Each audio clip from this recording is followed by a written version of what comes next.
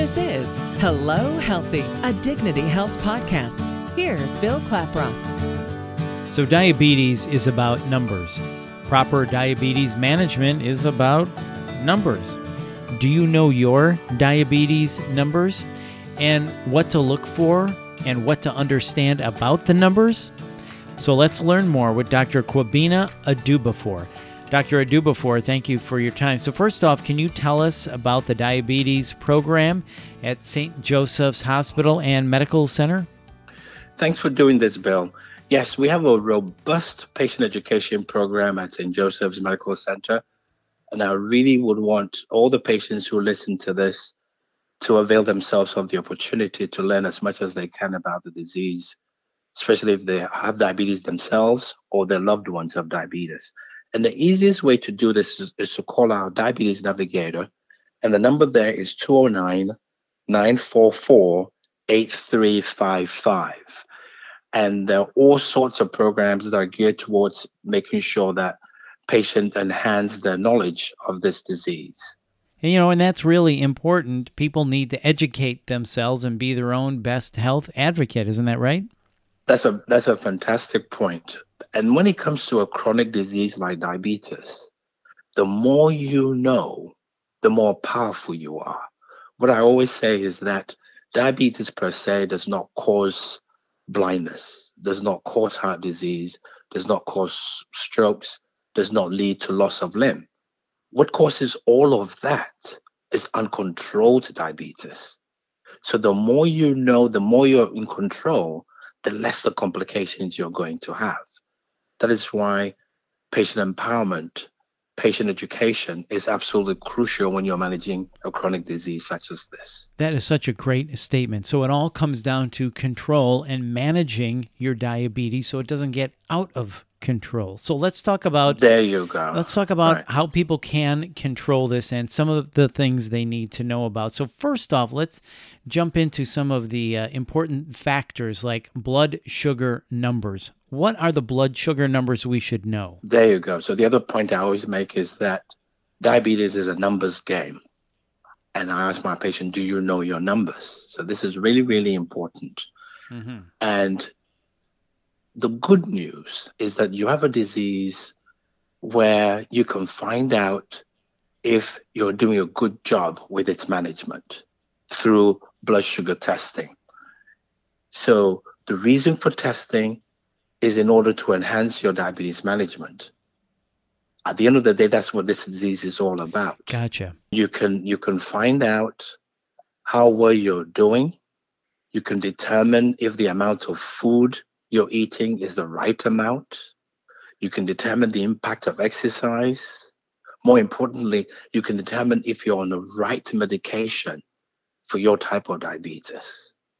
All that through the glucose testing that you're doing.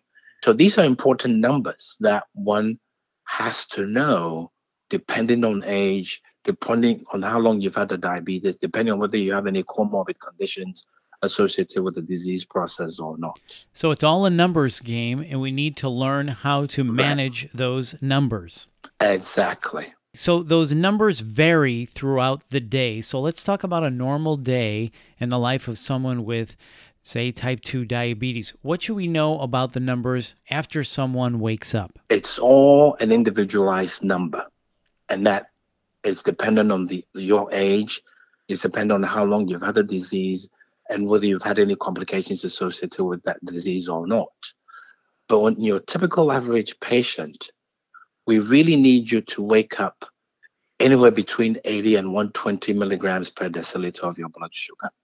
And again, if you're dealing with someone who is a bit older, who lives all by themselves, may not have a friend or a neighbor or a relative coming to help them if the blood sugar goes down too low, your target for the morning may be different and may be a little bit higher than a younger person who is capable of looking after themselves a little bit more. So you have an 80-year-old or an 80-year-old who lives by themselves. You're not going to set the same targets as someone who's much younger than that individual. So the patients need to talk to their clinicians to ensure that the target range they've set for both what we call a fasting blood sugar and a prandial blood sugar is appropriate for that individual. And this is really, really important. Gotcha. Okay. So then what about after eating? Because that's got to affect it, right? Exactly. So what about after, right. breakfast, lunch, dinner? What should we know about that? That's a fantastic question. That's a great question. Those numbers are really important in order for you to judge whether your food portions and the medications you're taking to control the disease are appropriate or not. So typically, what the American Diabetes Association says is that if the amount of food that's sitting in front of you combined with your medications are appropriate, then your blood sugar should not be more than 180 milligrams per deciliter 2 hours after you've eaten that food.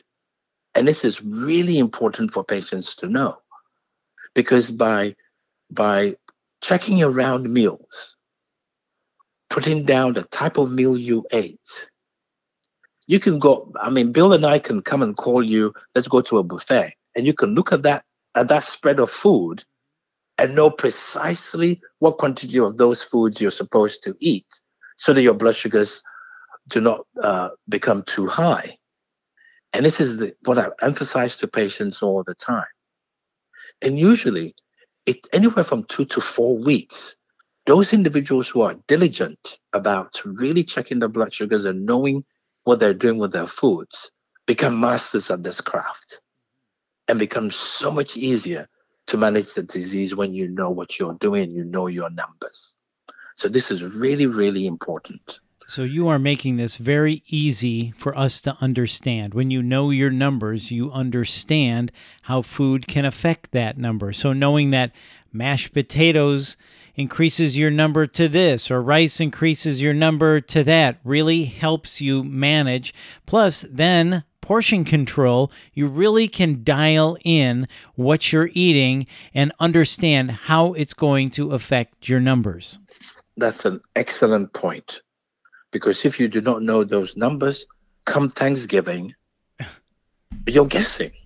And you cannot guess with. And that's not good at Thanksgiving. That's not good at Thanksgiving. You cannot guess at Thanksgiving. You need to know precisely, leaving that table, what's going to happen 2 hours from the time the meal is served. So it's really, really important that patients understand this properly. Well, the more you know, the better you can manage this, so that makes sense. So can you explain to us what A1C is? We hear this in commercials all the time. What is A1C? That's another very important number as well. So fortunately, we're able to detect in your blood a process we've referred to as glycosylation of your hemoglobin. So the amount of blood sugar in your blood, to put it in simple terms, gets attached to a portion of your hemoglobin. And that hemoglobin is referred to as the A1C. So the higher the blood sugar in your blood over a period of 3 months, the higher your A1C is going to be. So that number is used to determine how well you've been coping with the disease over the last 3 months. Very important number. Well, thank you for explaining that to us. Another important number to remember. So let's turn to testing. So how long will people have to keep poking themselves to monitor their blood glucose levels?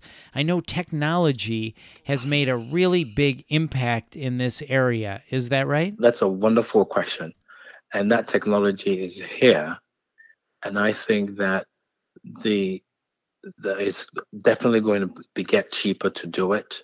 Now, it's called continuous glucose monitoring, in which a sensor is placed under the skin, and the patients can have access, even on their cell phones, to just how the variation in blood glucose during the day is taking place. It's a wonderful tool, but we may still have to poke ourselves 1 or 2 times a day just to calibrate the machine. But it definitely beats having to poke your fingers several times a day when you have this technology available. So true, and what a great tool to help someone manage this and really understand those numbers again. So Dr. Edubafor, with this disease, if you could wrap this up for us, it seems like lifestyle is a major factor in managing this, as we've been talking about. So how important is it that people take charge of their own health and become their own best advocate? So number one, but the emphasis here is that you're in charge. Diabetes does not cause complications when it's managed appropriately. You only get complications when you have uncontrolled diabetes. Number two, 99.99% of this fight rests on you as a patient. And this is the reason why you need to really understand what you and your doctor are trying to achieve. If you know your numbers, you can go and complain if those numbers are not reaching the targets you've set. Right. Lifestyle, exercise is important. You need to know the impact of exercise on your blood sugars as well.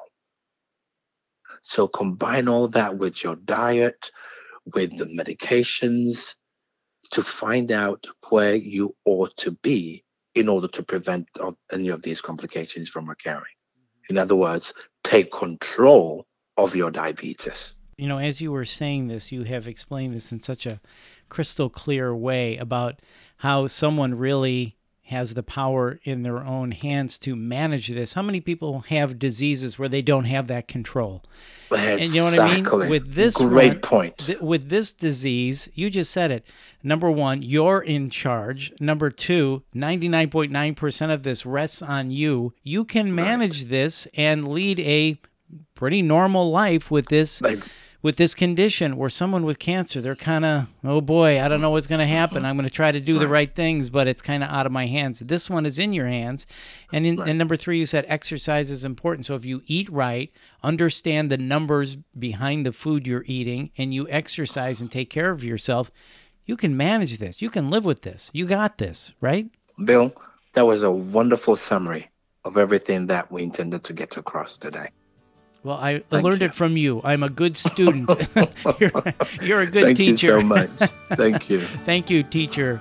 I appreciate it. Thank you so much for doing this. Well, this has been great. It's been my pleasure, Dr. Edubafor, and thank you for your time. To learn more about community classes and support for those facing diabetes, please visit stjosephscares.org/diabetes. And if this podcast helped you out, please share it on your social channels. Let other people hear the important message from Dr. Edubafor. And please check out the full podcast library for topics of interest to you. This is Hello Healthy, a Dignity Health podcast. I'm Bill Klaproth. Thanks for listening.